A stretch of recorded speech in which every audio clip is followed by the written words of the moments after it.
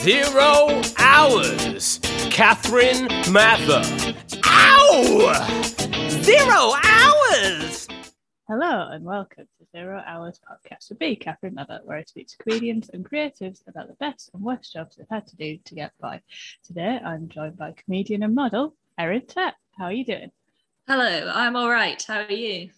I too am all right. I want to keep this patter of conversation going the whole hour, if that's possible. Like a game of tennis. Yeah. Just really staccato and cut off like this. Yeah, equal. Yeah. amount. I'll do my bit, then you can do your bit. That's how conversations work. We've messed it up immediately. No! God damn it. We are recording this on actually the hottest day of the year. I know I've made this claim many times over the 4 years I've been running this podcast, but it is actually the hottest day that Europe has ever had. Yeah. And then people who were born in the 60s are like, what about 1976? Shove it up your ass. Just saw a meme about that, actually. So it's very, very on trend.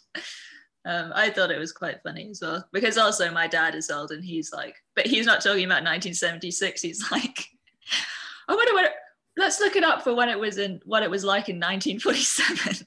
Because he's that old that like the 1976 thing is not even like the current conversation in my family. It's the weather was crazy in 1947. Just after the Blitz had ended. Yeah, you remember? Threw it back that far. It's like, Dad, nobody's talking about this time. It's too far back. It hit 28 degrees. Yeah. It probably was something like that.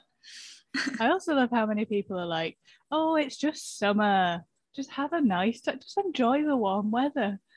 No. Yeah. This is not really what summer is. Although I do understand that claim a little bit, because I moved to the UK like 10 years ago or something. Mm-hmm. And literally every time summer came round, people were like, it's so hot. And I was like, every year I'd be like, this is what seasons is, right? This is every year this happens. This one is like off the scale. This is a heat wave, but all the others, I'm like, no, it gets to 30 degrees. It's happened every year I've been here. So like, has it not been like this the whole time? Where did you move over from? I'm from Singapore. Oh, okay. So it's like a solid 37 there. It's hot. Yeah, every day it's just hot. Sometimes it rains, but it's still hot. And sometimes it doesn't rain and it's hot. Yeah. So that's what the weather's like. Oh, God. Just every day. I had a flatmate from Singapore and her mum came to visit. She'd never been out of a tropical climate before. And it was like just a lovely, comfortable September's day, and she was sat there with all of her clothes on by a little heater, shivering. It is, though. It's nuts because, my parents have just moved back to Europe after 36 years or something, and my mum just cannot deal with it. It does take a while because in Singapore you don't have to think about clothes. You just go outside. Yeah, and it's fine. You can just leave the house, whereas here it's like, okay, well, if I'm gonna leave it, I probably will need a jacket, but I don't know if I'm gonna wear it, so I probably need a backpack to put the jacket in.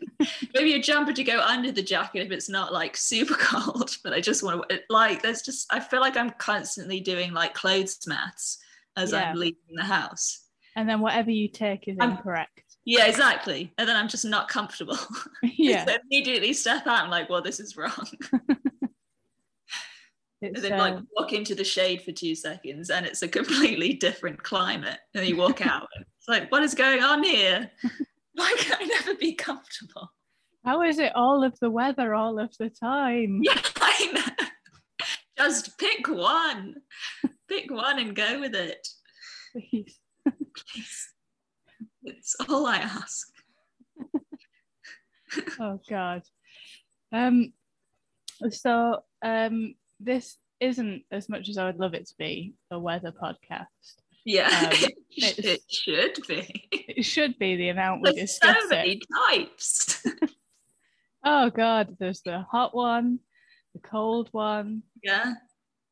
the one that, yeah, the one that's neither. It's more like sexual. It's a spectrum, Mm-hmm. isn't it? You don't just have hot, you have the whole spectrum. Yeah, Yeah. yeah. In one day. One day, yeah. So we'll get on to jobs. We'll get You on know to what's nuts? what's nuts? Hail. Hail. Where does that? It comes out of nowhere as Angry snow. well. Angry snow. I've seen it outside. It's blue skies. We're having a nice day. Hail. Yeah. Well, why? Just for 20 minutes, and then it goes. And then it's fine again. And then it's fine again. Mm-hmm. But you don't want to be caught out in that either, because you get pelted by the sky. It's just get so caught up, like, well, I don't know what weather it should be. It just pelts you with anger. It's horrible. Oh, you've seen the one, like, it's usually like America, everything's always usually America, isn't it? Where they like have golf ball sized hailstones. Oh yeah. Fully just kill you. Yeah, real big ones. And you don't, there's no like warning for it. Like, you know, the clouds kind of go a bit grey. Oh, it's probably going to rain. Mm-hmm. Hail just comes out of you could just be out. Yeah. With no shelter and just get hit by a massive rock from the sky. Yeah.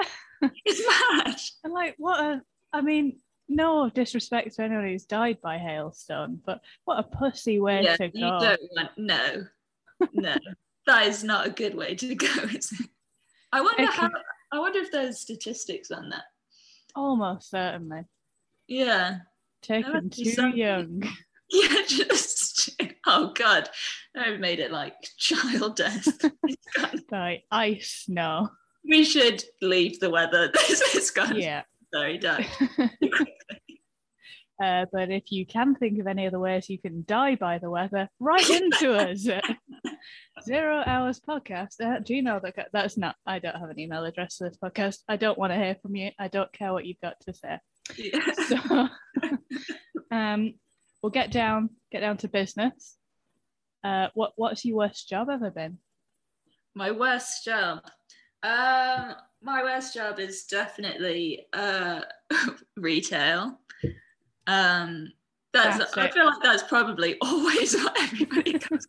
Like I've cleaned toilets, and retail is much worse. Yeah, I worked, and it wasn't just normal retail. It was like children's retail, because I worked with Hamleys. Right. Hamleys. Whenever I've never been in one, but whenever I gaze upon it from the street, I feel a bit panicked. Yeah. Because it's like that, but worse on the inside. Amazing. What were you doing in Hamleys? 5 floors of it. Oh God. So there's like the Hamleys. You know what though? It's very recently that I am able to speak about Hamleys. It was actually so traumatic. So if you invited me on this podcast like 2 years ago, I'd be like Hamleys, and there's nothing more I can say. Emotionally, I think. Yeah, it was. Oh God, I came back every day seething, and I lived in Uxbridge as well, which is very far away. Yeah, it's real far out. Too far away to go work at Hamleys. But there's like the Hamleys staff, and who do like sell the Hamleys toys and stuff. And I was part of the magic section. So I worked they're called Marvin's Magic, and we wore different. So all the Hamleys wear red t-shirts. Yeah. We had black shirts, and we did like magic stuff, except I didn't do magic. I just, there was this, basically you get like assigned a toy, and you have to just learn a script and sell that toy. Yeah. For the whole day. Okay. And then the next day you do this. So you never use your own words. Right. For about 10 hours a day. You just say somebody else's words over and over again on repeat. So is it always that one toy, or do you have to? It's always the one toy. Okay. So there's no variation. So that was, the people would come in and be like, oh my God, it's so magical. You're so lucky to work at Hamleys and play with toys all day. And it's like, one toy for 10 hours a day. I play on one toy. So then if someone comes over to you and they're like, what about these Barbie dolls? And you're like, I'm so sorry, I'm on this deck of cards. Yeah. I can't talk to you about Barbies. Yeah, I don't do Barbie dolls. I don't do any. Yeah, people would come up and be like, "Is this appropriate for a 1-year-old?" And I'd be like, "I don't know. I don't know about any of these other toys. Like, read the back." And also, we were on commission, so everybody who works on in Hamleys is on commission, and you basically get a set like rate for the day. Or you hit the target, and the targets are based on last year's sales. Right. So once you hit the target, then you start making like the commission money. Mm-hmm. So you can end up leaving Hamleys with £50 for the whole day, which God. Is less than minimum wage. So how does that work? Oh, it's a scam. Okay, cool. Okay, yeah. Sorry, did I not make that? No, sorry. Oh yeah. How naive of me. It's a big company scam. Mm-hmm. So it's to exploit the workers. Yeah. Right. Okay. Yeah. Got you. Right. Sorry. So sorry. I really should have said that at the beginning. So what you have to hit the commission, but the commission is based on last year's sales, which the further and further along you get is like further and further away from when people used to go into stores and buy stuff. Right. And more into a time where people look at stuff in stores and then go onto Amazon and buy it. Yeah. So you're trying to hit targets that are impossible to hit because that's just not how people behave anymore. That doesn't sound like retail. It's like a retail. It's like the worst bits of retail mixed with the worst bits of sales, mixed with the worst bits of like learning a script and repeating a performance, mixed with the worst demographic of people, which is children. And children's parents. Oh God. It really is a real concoction of that will make you hate your life. It sounds like a horror. It was. How long were you there for? Longer than I intended to be. I think I was like, I'll work here till the summer or something. And then I worked beyond that. And then they asked me if I wanted to do Christmas Eve, Boxing Day, or New Year's Eve. And I was like, oh, I'm not coming in. None. They were like, you have to do one of them. And I was like, okay, no. And yet I don't.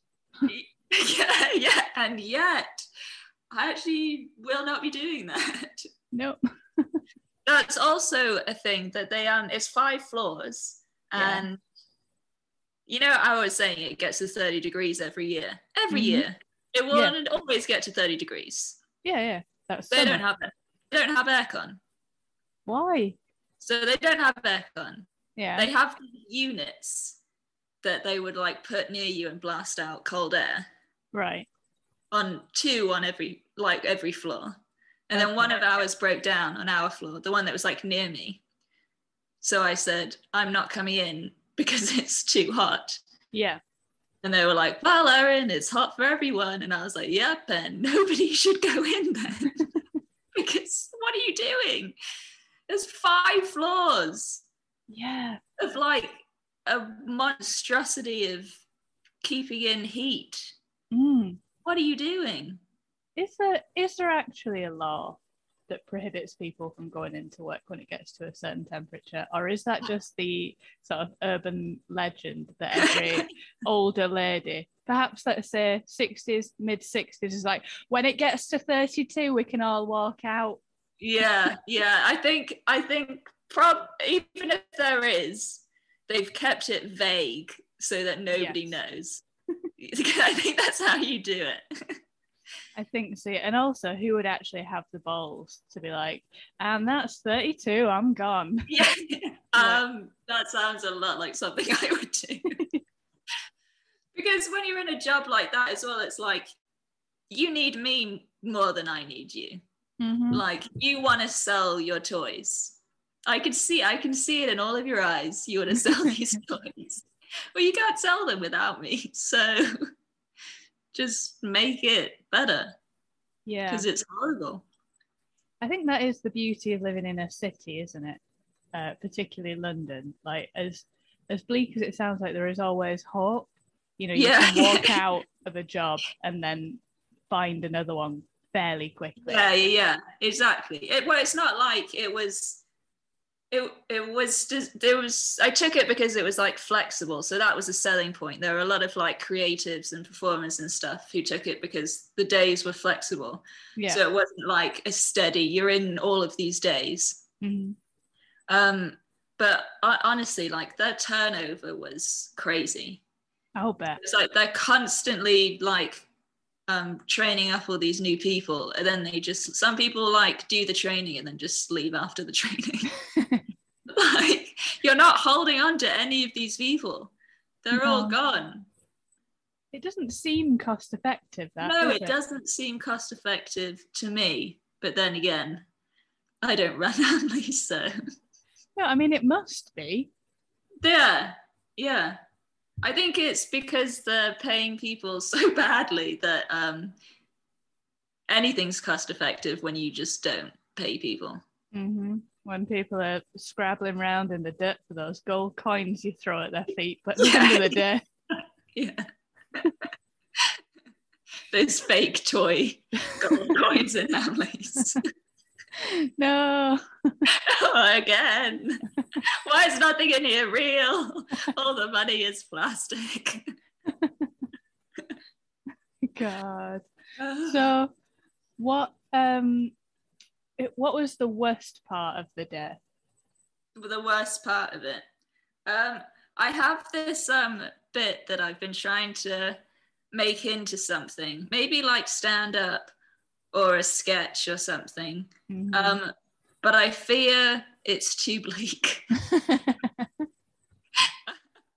so it's like fun in conversations. Yeah. Into people, then towards the end they start looking at me a bit like, are you okay? And I'm like, oh, I can't say this on stage then. No, I'm not okay then. No, I'm not okay.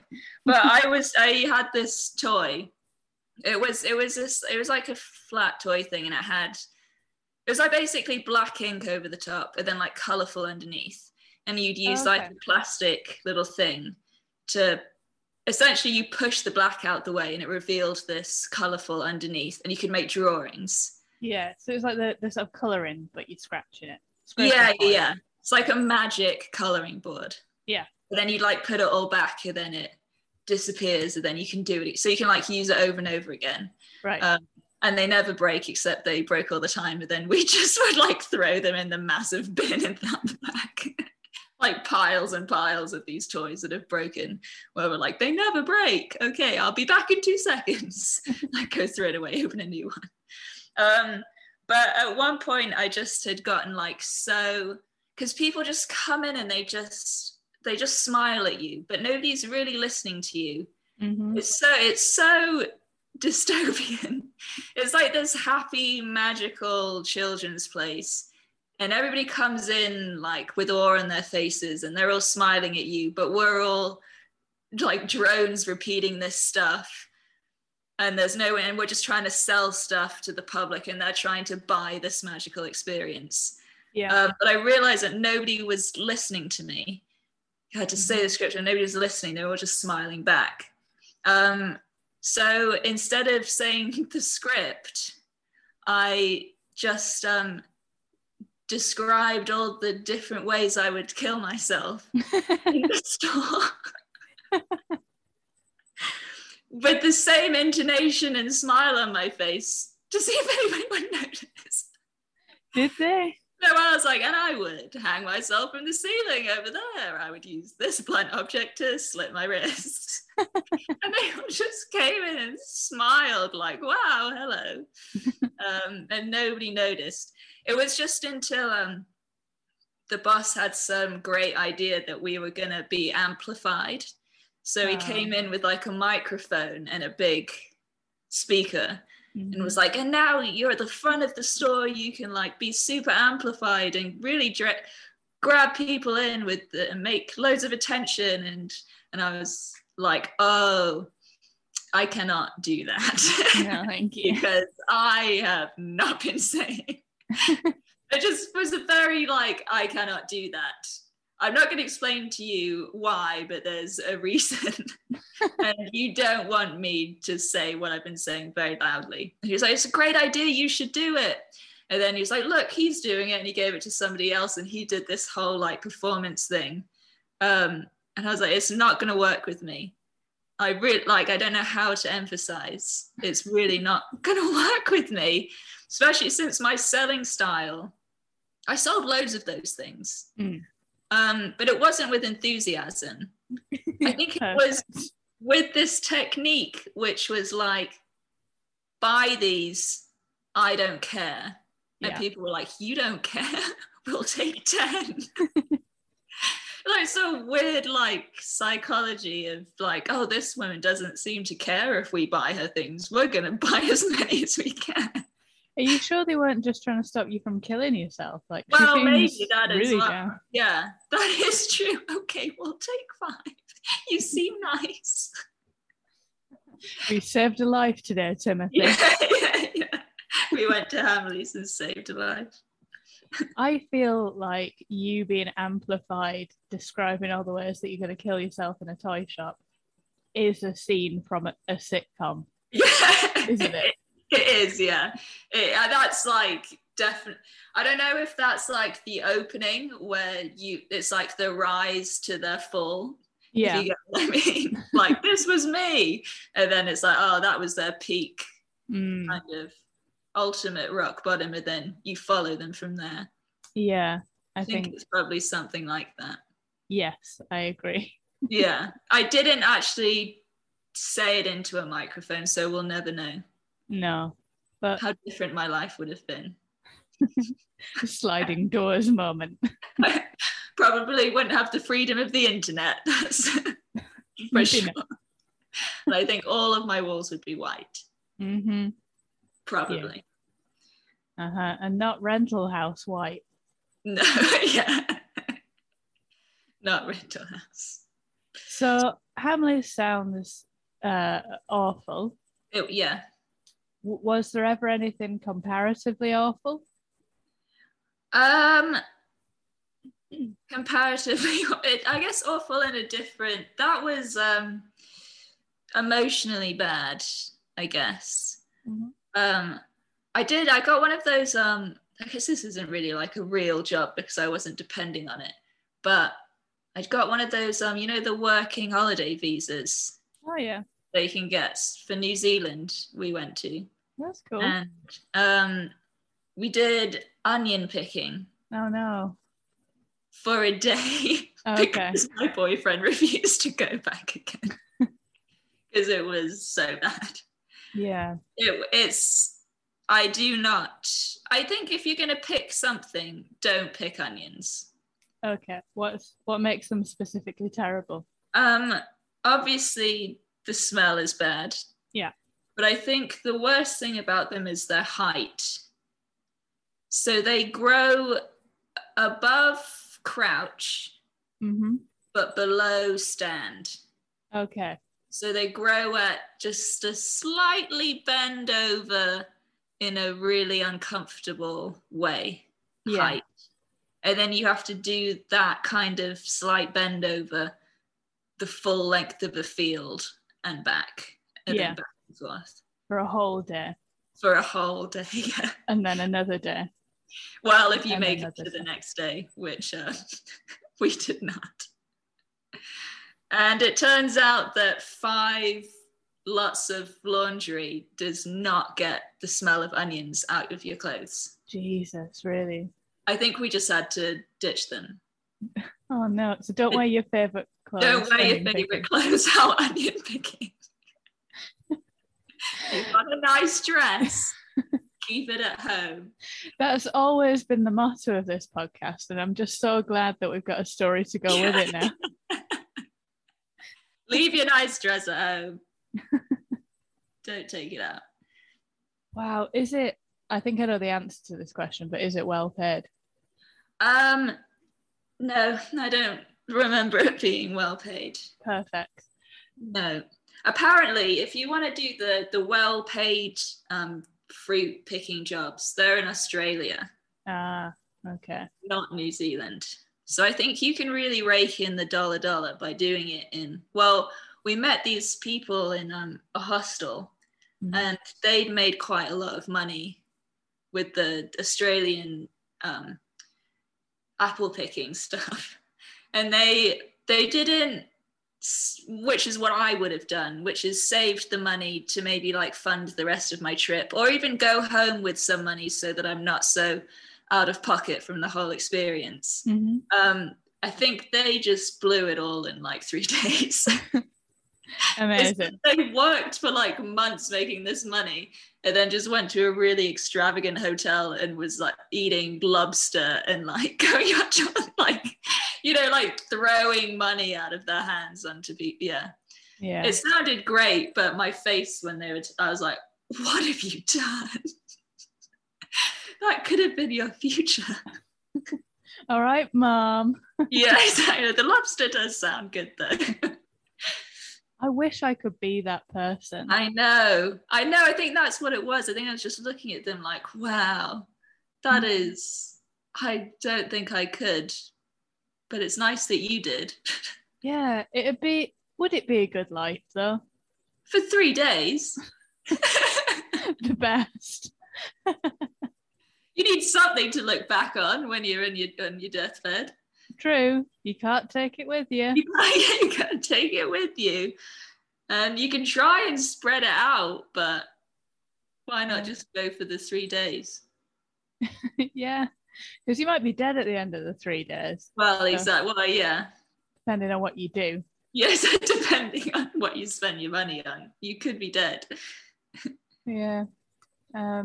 Wow. Okay. What did you do? How did you exist without the onion dollar? New Zealand. Moved on to blackberries. Which I thought I was quite good at, but then I realized that everybody else was much better at it than I was. Oh, I'm sorry. It was a real bummer. Yeah. Because I thought I was really filling up my blackberry buckets. And then you can just see people are just go like, I'm doing all of this, like got my hands got like full of berries, and my bucket is just not filling up at the same speed as everybody else. Ah. Were they just more experienced? Maybe that's just what happens when you stick with something and you don't immediately ditch it. Because I didn't last very long at that either. No. How long? I think I did that for like 2 days. Okay, twice as long as the onion. Twice as long as the last one. My boyfriend at the time didn't even attempt that one. So I was probably lonely as well. Yeah. I think doing it on your own is a bit sad. Because I imagine it was before the time that you just pop your Bluetooth headphones in and listen to a podcast, right? Yeah, I guess you could have done that. I don't think I did do that. No. I just got my CD player. Yeah. Put my 8-track album in it. Yeah. Listen to that for 10 hours. I think what the problem was that I didn't have any of that and I was just listening to my own thoughts. Oh, no, not those. Yeah. And they were all just telling me that everybody else was doing it much better than me. That's not how you stick in a job, is it? No, I don't think so. You can't. I mean, not well. Yeah. You don't want those dragging you down. how do blackberry bushes compare to onion ones, height wise and Much better height. Because you're like standing and then you just reach your hands out and you do a little up and down round the bush. You don't have to. So much easier. And I think I could have maybe stuck with it. It just was that everybody else was so much better. I was like, I'm just never going to make it in this. And also, I would have thought that blackberries tasted good. Yeah. Not good. No. Which maybe also was why I wasn't doing very well, because I was eating them. Were you doing that at the onion farm as well? No, I did not do that at the onion farm. Like a psychopath. Horrible. You're just crunching into them off the floor. Ugh. No. So at what point, because that sounds like a really romantic sort of idea of going for a year, picking fruit, living off the land, but it's just hard work for no money. Yeah. I always think of it as like, well, I only went for 3 months, and we went because we went to do the like New Zealand Fringe Festival. Right. Okay. So that was like the main thing to go and do. And then, oh, we've got this visa, we may as well try and make some money while we're here. But I do kind of think of it as like weird when people, like privileged people, go, oh, wouldn't it be fun to like just do slavery for a couple of months? Yeah. It's a very strange, as I was like out in the fields, I was like, oh, this is just work that people don't get paid very much to do. And they've managed to, the marketing is amazing because they've managed to like romanticize it, like you say, like as a way to live and exist. Oh, we just picked fruit. Well, picking fruit is horrible. Yeah. It's really hard work. I like that we should be paying people much more to do that. Yeah. It's long, and I would not like to be a farmer. No. I think especially because the profit margins are not what they used to be. So stressful as well. Can you imagine like everything just depends on the fucking weather? Yeah. Like, you don't know what it's gonna do. No. You can't predict it. You can't change it. No. You just gotta let it be. Yeah. I could not rely on the weather. No. But for your income, for your livelihood, rely on the weather. I don't think so. Not here. Not here. The weather, a bunch of tourists, and animals. Yeah. Are what you're relying on. Yeah, no. Yeah, tourists like me who just only did it for a day. Yeah. Nah. No, thank you. I'm going to deal with people like me. We just complained the whole time. Yeah. We were like, this is hot, this sucks. And rightly so. Yeah.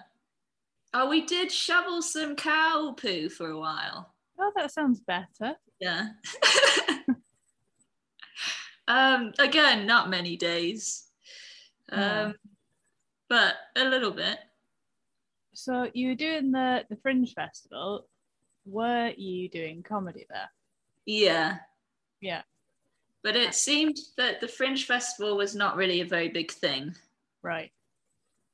I think there's like the actual festival and people are more interested in that.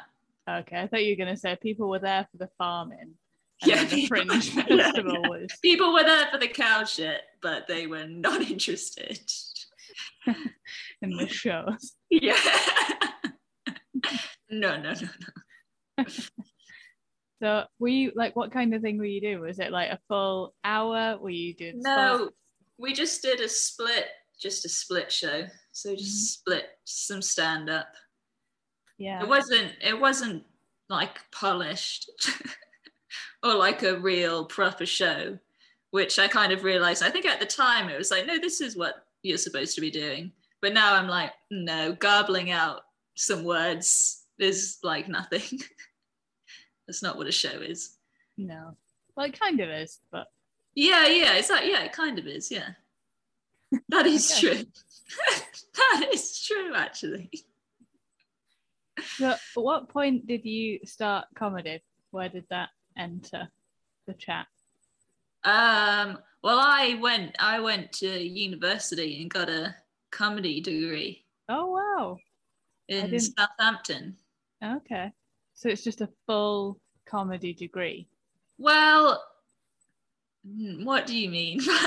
So I mean, as in it's not like, because I know a lot of drama courses. Yeah, no, it was a comedy writing and performance degree. Okay. So my mum purely. found like a newspaper clipping Mhm. when I was deciding where to go. Yeah. I auditioned for some like acting things, but they didn't. I made it a couple of rounds. I didn't get into any, and also when I flew over to do because you have to audition for them and stuff. Mhm. I was like, oh, I don't like these. They were just very like pretentious. It was odd. Yeah. I think I did like an American monologue or something. And one of the women was just like, well, why didn't you do an old English monologue? And I was like, I don't know. Didn't realize that's what we were. So it was very, strange like that. So then my mum found this comedy one, which, I don't, you know how you have like a point system to get into unis? Mm-hmm. This one, because I did IB, I didn't do A levels. Right. But this one had a point system that was to make it into this uni course was fewer points than failing my IB. Does that make sense? Wow. So they really needed people. So they were just like, we'll fucking take anyone. It was like 80, it was like, to the entry point was a fail. So I would have failed high school, but I could have still got in. Was it well subscribed, the course? No. Okay. No. It was pretty bad. Right. There wasn't very many people. Loads of people dropped out. Yeah. As it went on. Mm-hmm. And the like lecturers were no. Okay. But people, I think Larry Dean went to it. Okay. So he was like a few years above me, so he went on it, yeah. Mm-hmm. And a couple other people. Yeah. But so it worked. So he had a nice time. Yeah. I don't know if it fully contributed to his success, but he was there. And that'll do. And that'll do. It's kind of like, so he goes to that Tesco all the time, and now he's famous. So wow. I guess that Tesco. A lot to answer for. What more can you say? He was there. Yeah. So was it? Had you always wanted to do comedy, or was it just that seems all right kind of thing? I think I did. I didn't really like have it like stand up and stuff on the TV. Yeah. I didn't grow up with obviously any English stuff, because England is just like insular and just keeps all of their culture to themselves. And then when you come in as like a foreigner, they're like, why don't you know all these things? It's like, we just don't have any of that. Please stop yelling at me. I don't know what a fucking UFO thing is. What are they called? Flying saucepans. The Swedes. Oh yeah, flying saucers. Yeah, flying saucepans. Anyway, that's just one thing that I think I must have had like an experience with somebody when they're like, why don't you know? That's like, what were the biggest ones? The culture shocks. I'm not sure. I think it just comes in like small bits. I think you just, obviously because you're like the odd one out, that you just learn to adapt. So like a lot of words that I probably did grow up saying, you just lose it. Like you just don't get to say those words anymore, because I think eventually you run out of like, oh, well, that means blah, blah, blah. Like it just becomes boring to just explain. It's easier to adapt your language to other people's. But I think it's like a lot of the food stuff and the snacks where people just go mad when you don't. How do you not know what that is? It's just nobody else has that. Yeah. Stop going crazy. Please. Please. There's stuff that I know that you don't know. Oh man. Yeah. I don't know. I've never really I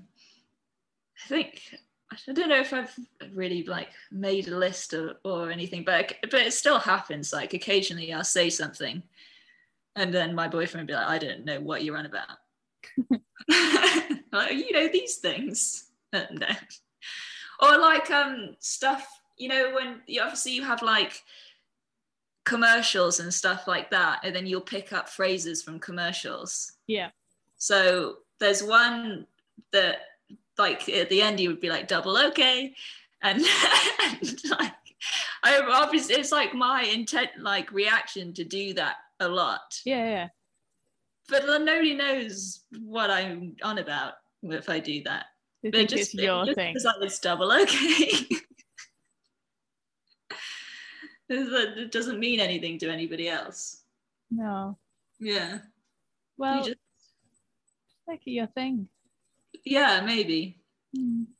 Yeah, I know a lot of comedians do like cultural differences stuff, but I just feel like the explanation of everything is just too much. Like just contextualizing everything feels really boring to me. Yeah.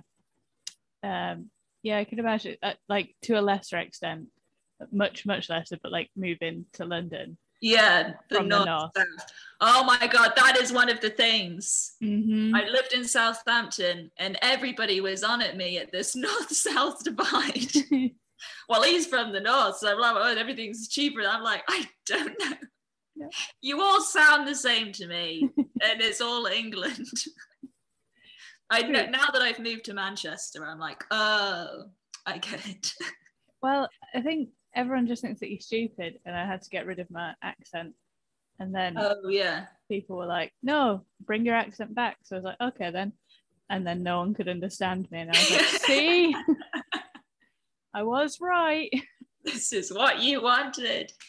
It's true. But then also that is like, I think it is everywhere in the UK has like their regional cultures as well. Yeah. So then mishmashing that. But I think is a general consensus of like everybody kind of knows the stereotypes of each region enough that you can talk about it and joke about it and understand it, kind of thing. Yeah. Because even mine would be like, I'm not really from Singapore because my parents are English. Right. So then I'm not even coming from an angle. I'm coming from an angle of like, so I'm a foreigner in another country. And now I'm a foreigner in this country. Yeah. Like there's no real like, this is my culture. Yeah. So you can't really, does that make sense? You can't really come at this angle. Yeah, that sounds really confusing to sort of deal with. I think it is confusing. So I think I just kind of like put it to the side. Yeah.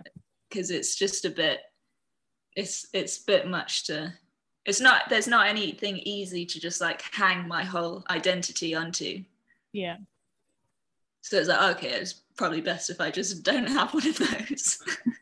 Opting out of the whole cultural identity thing. So do you have to get rid of an accent, or have you always, because you sound English? Yeah, well, I think because my parents are English, I've just taken their accent. Yeah. And then also I went to an international school, so everybody, it kind of like split between American accents and English accents. Yeah. I think probably at the time it was much more fucked up So I've like adapted more to an English one since I've been here. But it was probably was a bit more of a mishmash before. Because I remember I had a boyfriend in the last couple of years of school, and then I met him a few years afterwards, and I was like, wow, you just sound American. I didn't know that at the time. No. He just sounded like what people sounded like. Yeah. And to me, he sounded like me. Right. But like all these years later, I'm like, you fully just sound so American. And I did not know. When did this happen? Everybody sort of does from the international schools, though, right? Yeah, it's a strange. I think it's because, like I said, of the media, American stuff is universal. Yeah. So we just all get TV, movies, all sorts. Except I didn't have cable. No. So I watched. Everybody else had cable. Literally everybody else I knew had cable, but I didn't. I just had local TV. Right. So then also I'm a bit separated from the people who are like me who live there because we consumed different stuff. Yeah. If that also makes sense. That's another layer. Yeah, another layer removed from like even the people that I'm closest to. Still not quite. Oh man. So do you think, because I feel like, and forgive me if I'm being presumptuous here, but a lot of people go into comedy because they have perhaps not been included socially. And do you feel like that has any bearing on why you sort of went into it? Yeah, I think because I'm the youngest in my family as well, so I got away with saying a lot of stuff and being cheeky. It was never like, oh, Erin, shut up. It was always, oh, Erin's being cheeky. Yeah. It's like I'm clearly ruining the moment and like being really mean, but it's just fun when I do it because I'm a cute child. So I think it was partly that. And then also, yeah, I think I kind of did, I struggled a lot fitting in with people. I think because of this, like the people I went to school with are not really like me because I went to school with quite very rich people Right. whose like dads owned businesses and stuff like that. But my parents are teachers. So I just went to that school because that's the school that they were teaching at. Right. So I was not like a paid student like other people would have been. Yeah. I just happened to be there because that's what their job was. So I think there was already a bit of like a mismatch between me and the people. And also I've recently, like a few months ago, got diagnosed with ASD. Oh, okay. So I feel like that's clicked in a bit of like, oh, that's probably one of my problems as well, of why I couldn't seem to be part of like a thing. Yeah. And I think it is like, yeah, when you start making people laugh, it's like the only time you can really connect with people, because everything else is like, okay, you're playing a game I don't understand. Yeah. But this one I can do.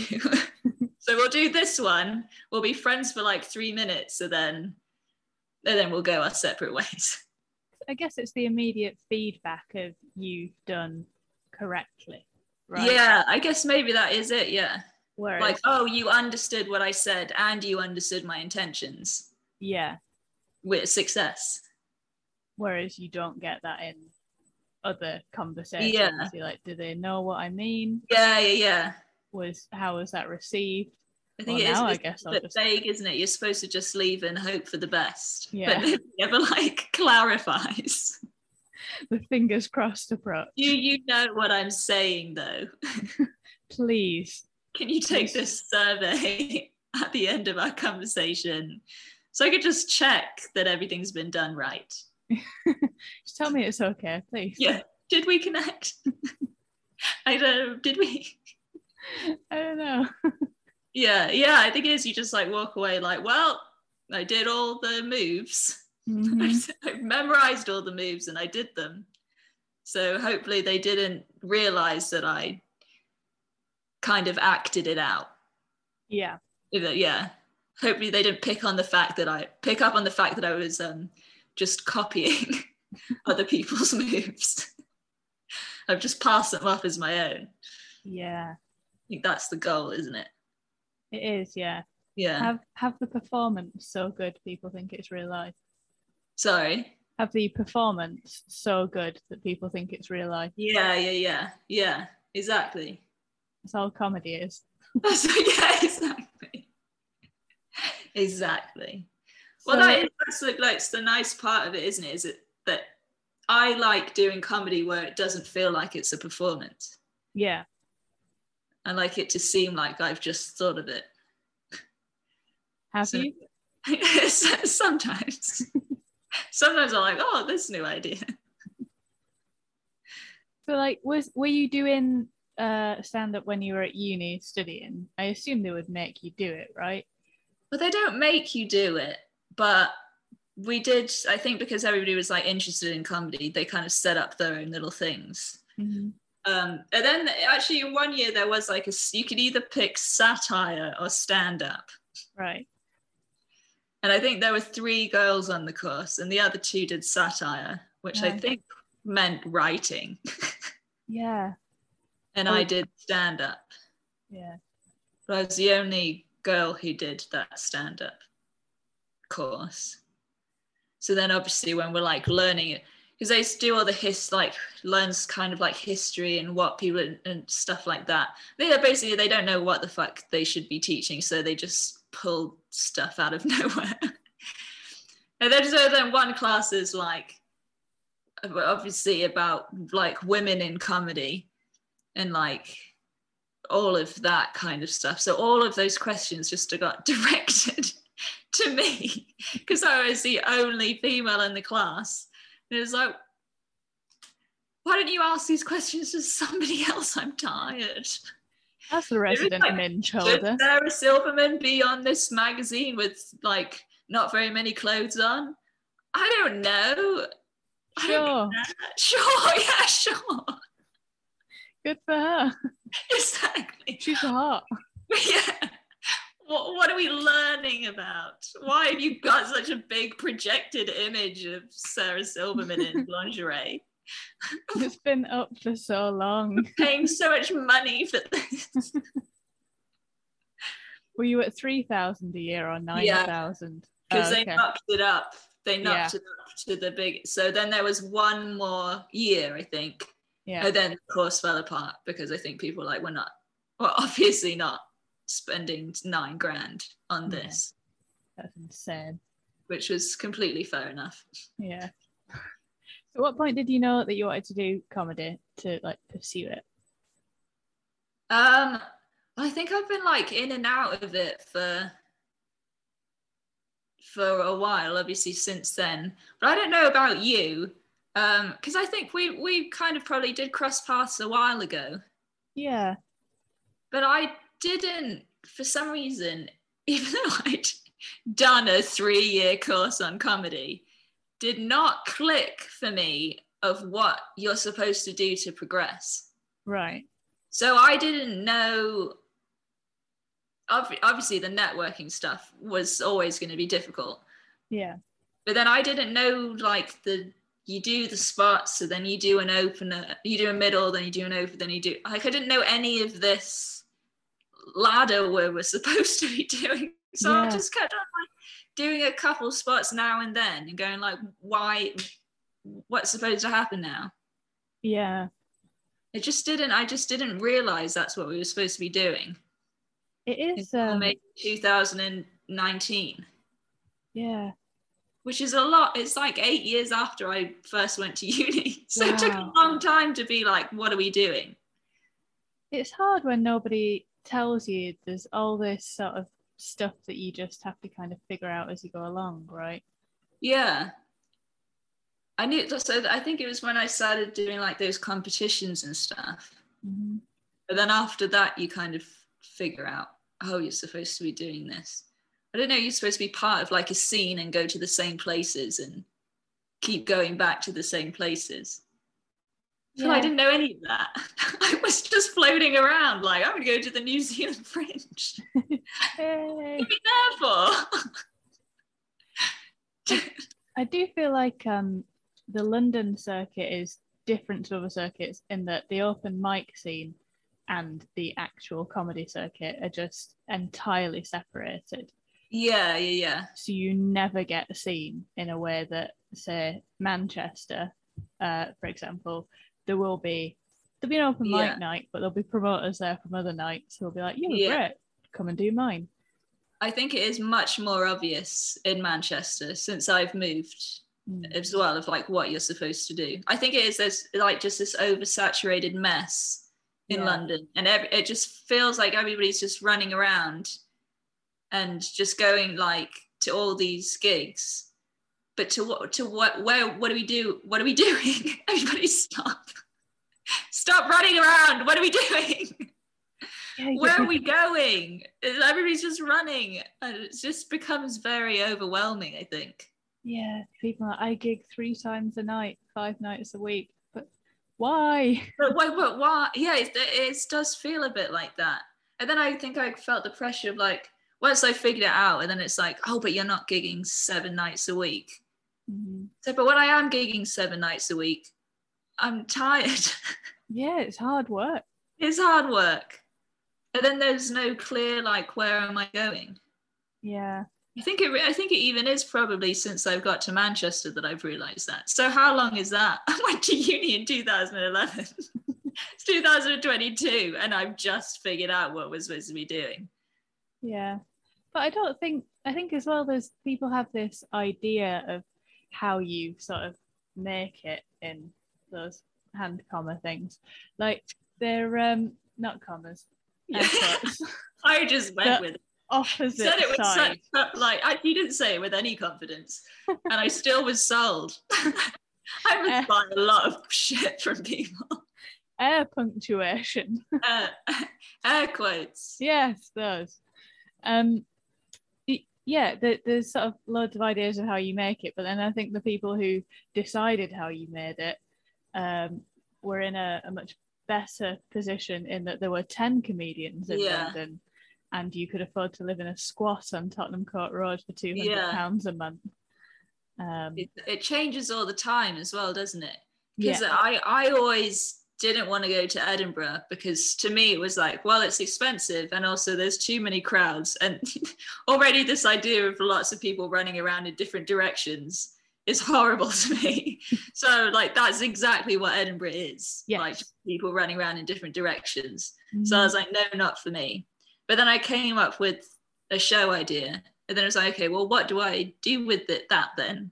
Yeah. If I'm not taking it somewhere, like I need a deadline. So then it was like, I could invest my money in filming it, but then I won't have any audience because where's my audience coming from? Yeah. So I'm like, okay, I'll go to Edinburgh with it. And then now everybody's shitting on Edinburgh. And I'm like, I'm literally putting all of my money into this. Can everybody just calm down, please? I was the one who said I didn't like Edinburgh. That was me. I said that. And you all were like, it's great. And now the year I decide to go, and you're all telling me it's bullshit. Well, I think it's because they charge £300-400 to be put into a paper brochure. It is. It's outrageous. Mm-hmm. I kind of did. I mean, I knew that, but I just was like, and also like, well, if I'm going to go, I'm going to put everything into it. Yeah. You know what I mean? Like, I feel like doing it halfway is more of a waste of money. Yes. Maybe in a way. Yeah. So I'm like, I'll pay for a venue and I'll get somebody like kind of doing PR and getting my name out there. Yeah. Because if you don't, it's like you're paying all that money to be in the paper brochure, and then who's coming to your show? Yeah, with 3,000 other shows. Exactly. Yeah. Equally as good and have been tried on and stuff. Isn't no one's half-assing a show there, are they? But so I was like, I'll just throw everything into it. I'll just be like, I'm going this once. Mm-hmm. Let's just throw everything I have into it. Yeah. And I think it probably is a very old-fashioned system. And I think the people who are saying, oh, that's an old-fashioned system, get big on the internet, the internet is a good choice, but it's also designed for a very specific type of comedian. Yes. So you're just saying like, oh, don't do that old-fashioned shit system. That one doesn't work. Do this one, which works great for me. Yeah. It's like, it does work great for you, but that doesn't mean make it objectively better, because some people are just like, you're very loud and brash. And that's what gives you views on the internet. I'm not really like that. So I find it quite difficult to do that on the internet. Yeah. So yeah, I just feel like the people who are shouting like, just make a following on the internet is like, yes, you found a system that's designed for you. And that's why you think it's good. I think I do like that people are finding their own way more. Yeah. But also I think anyone who's like, this is the only way that you can do anything is incorrect. Yeah, I think it's just when people start saying, oh, this is the best way, it's like, no, there are still issues with that way for certain people. It just is, you found a very good way for you. Yeah. And it is good. I think it should be that we can find like a platform that suits us. It just is difficult, I think, to find that platform. Yeah. Of where to go. It really is. Yeah. I think we're coming towards the end. Shall we try and end on a high? What's your best job been? What's my best job been? Yeah. Well, my best, it's kind of difficult with jobs, isn't it? Because whatever your best is, there's always something bad about it. Yeah. It's a job, you are kind of getting exploited in some way. Yes. It's not a holiday. So there will be something wrong with it. But I do modeling. Yeah. Which has its highs and, oh my, does it have its lows? I can imagine. But we were not going in that direction. We're going to the nice direction. So I did this one job, and the whole job as a whole maybe wasn't the best, but there were good aspects of it. And also it was nuts. And I think what I take away from it is like, this will never happen again. Yeah. I will never. So I got booked for this job that was on a cruise ship. Okay. It was a modeling show on a cruise ship. So this like hair company had booked out the cruise ship, or part of the cruise ship, to celebrate like 10 years of this company or something. So they put on a hair show. It wasn't amazingly well paid, but I went, and another model who's a friend of mine went. So that was like, okay, this makes it fun now. Yeah. When you do a job where you have a friend on it, even if it's shit, it's still fun. Yeah. So it was on a cruise ship. I've never been on a cruise. Have you? No. It's not really my idea of a good time. Being trapped at sea for days. I think the only way I would go on a cruise ship is if I was paid to, like you. Yeah, exactly. Yeah, I don't think I would ever pay to be on a cruise ship. No. Because there was music everywhere. Okay. All the time. Oh, amazing. It never stopped. Oh, I really love that.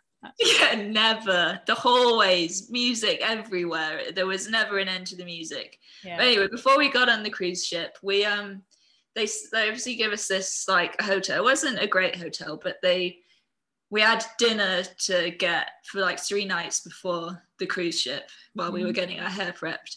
And they booked for us to go to it was sushi. Okay. And we could order as much as we wanted. Amazing. So I think that was under the assumption that it was like 4 models and they wouldn't eat very much. Okay. But that is not who we are. Good.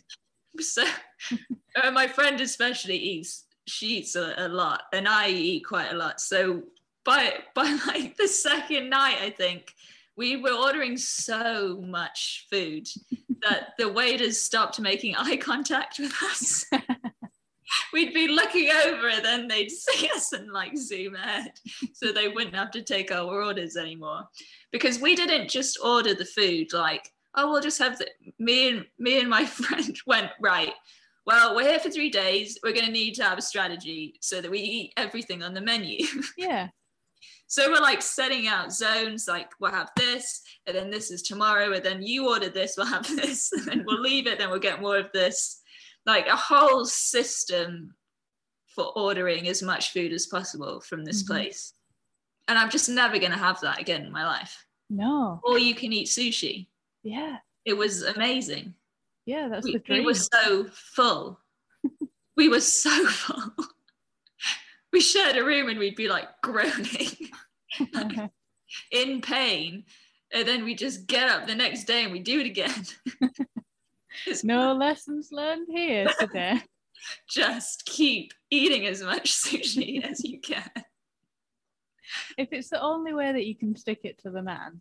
Yeah, exactly. It does feel, I feel like when you get something on these jobs, you rinse it. Yeah. You have to. So we went on the cruise ship and they gave us like a card, and the card meant that you could like get some drinks and stuff as you're like, but you could upgrade your card by paying £30, I think it was. And that meant that you could have every drink at the bar. Oh, wow. No cost. Yeah. If you paid just, so we upgraded our cards. Yeah. And then we put that on our expenses. Because we had to pay for internet, so you just kind of mushed them all together, you know? Yeah. You just put expenses. It's when you start breaking them down into categories that everything gets a bit lost. Just write expenses. Yeah. And that's just what they are. Don't ask me what they were for. To be fair, you wouldn't have had to pay that £30 if you weren't on that cruise ship that they made Yeah, go on. exactly. We were on the cruise ship. We just upgraded it. We had to. Yeah, So what were you meant to do? Exactly. That was what was offered to us. So we just, I had lots of White Russians. I don't drink loads, so I kind of was like, oh, the White Russians are good. She was drunk the whole time. Yes. One point, we went to go get food, and she was so drunk she couldn't read the menu. She went temporarily blind. It was really fun. Outrageous. I think that's how all work stories should end. Yeah, she got so drunk she went temporarily blind. I got really bad cabin fever and I lost my mind. How long were you on the cruise ship for? I think maybe 3 days or something. But I really did lose it. Yeah. But that's okay. It's fun now. At the time, it was like, why is all the walls so close? Why does the music never stop? Could you not go up to the deck or music everywhere, Catherine? I really cannot emphasize. It was only if you went into your tiny, tiny cabin room would there be silence. Oh, God. But also no light. So it's like, what do you want? Natural daylight or silence? Wow. Oh, that sounds like an endurance test, not a holiday. Yeah. I think it was good that we got off the boat when we did, but it was fun. It was like a real height of like living the high life. You know, drinks whenever you want, all of this stuff. A little bit of work in between. Yeah. But then it really catches up to you when you realize that you are at sea and there is no escape. I'm really frightened of drowning as well, so I don't think I'd flourish. Yeah. I'm more than anything else, drowning is the one. So there was an episode of Coronation Street in the early noughties in which Richard Hillman drove his family in their car into the canal. Okay. And they couldn't get out of the car. And I didn't realise that, because I mean that is a frightening thing to happen, right? Yeah. So I didn't see that as being anything other than just a standard fear. Like, I don't want a man to kill me. I don't want this man. But then I went on the HMS Belfast, which is a beautiful ship, docks in the River Thames, and just started having a full-on panic. And it's a battleship. It is a warship. It has done the Korean War. I think it did the Battle of Singapore. It's not sinking. It did Arctic convoys. And if it did sink in the Thames, my feet would get a little bit wet because it's massive. Yeah. Really hit the bottom before. Yeah. And I was just losing my shit, but also I'm really tight. So I'm like, I can't. I'm looking round this ship.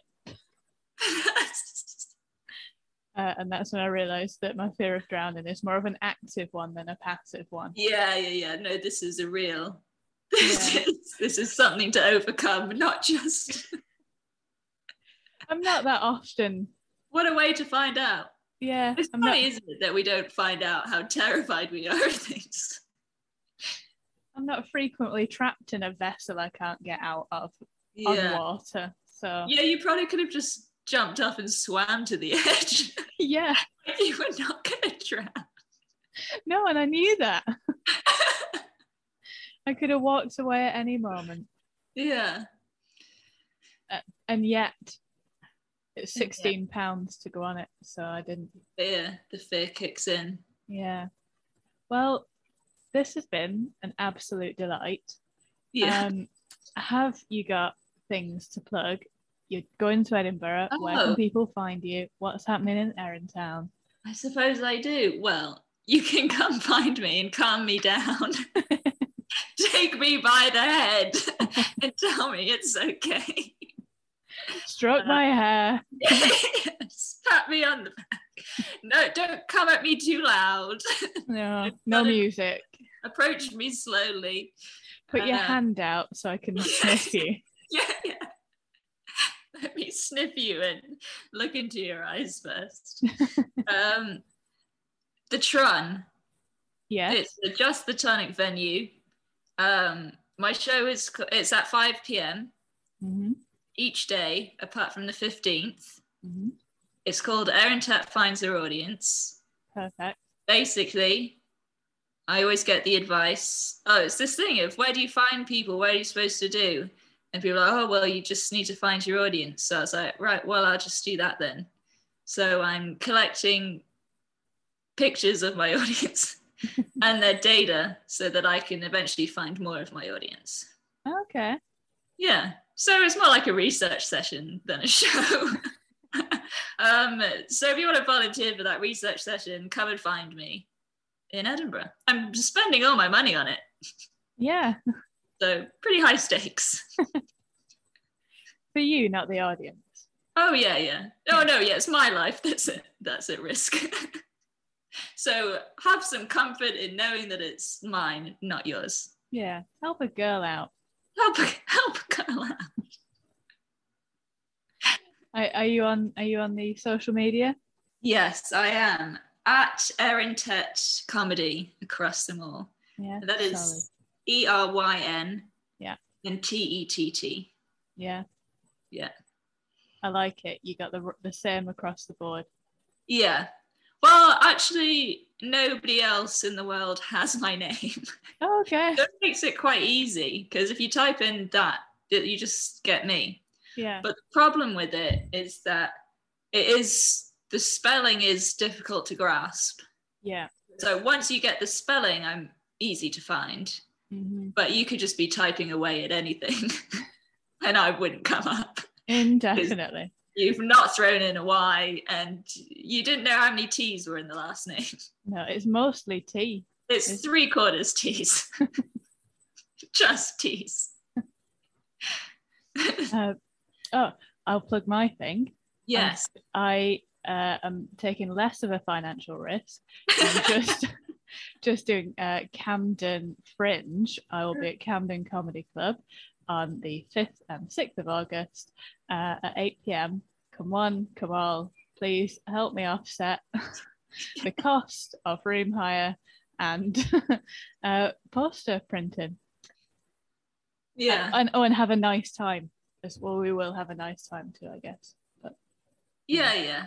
You've been going around and doing yours at all the places as well. I have. I did it in Oxford the other week. And what's your show about? It's called Scream Inside Your Heart, and it's about dating. A Which, classic. yeah, I thought it was. So lucky. I thought it was a bit hack to do it about dating, but also a lot of people are doing it, and it is a universal horrible experience. So. You said that at the last gig. You were like, oh, this is a bit, oh, I'm just doing a hack dating bit. But then also it was great and it didn't seem hack. Yeah. Well, you know what I mean? Well, yeah. I needed that. The topic, it's not the topics, is it? It's the goddamn comedians. So if you do it, and you do it in a nice, fun way, then it's fine. Yeah. Did you like my joke about how I'd completed Tinder? It was a strange gig, wasn't it? It was a very strange gig, which I don't feel like we can go into on air for legal reasons. Yeah. But it has been. It was an undisclosed weird gig. Yeah. Find us individually and we'll tell you what it is. But yeah. Not here and not now. And on that, it has been a pleasure to speak with you. Take care. Thank you for listening. Goodbye. Goodbye.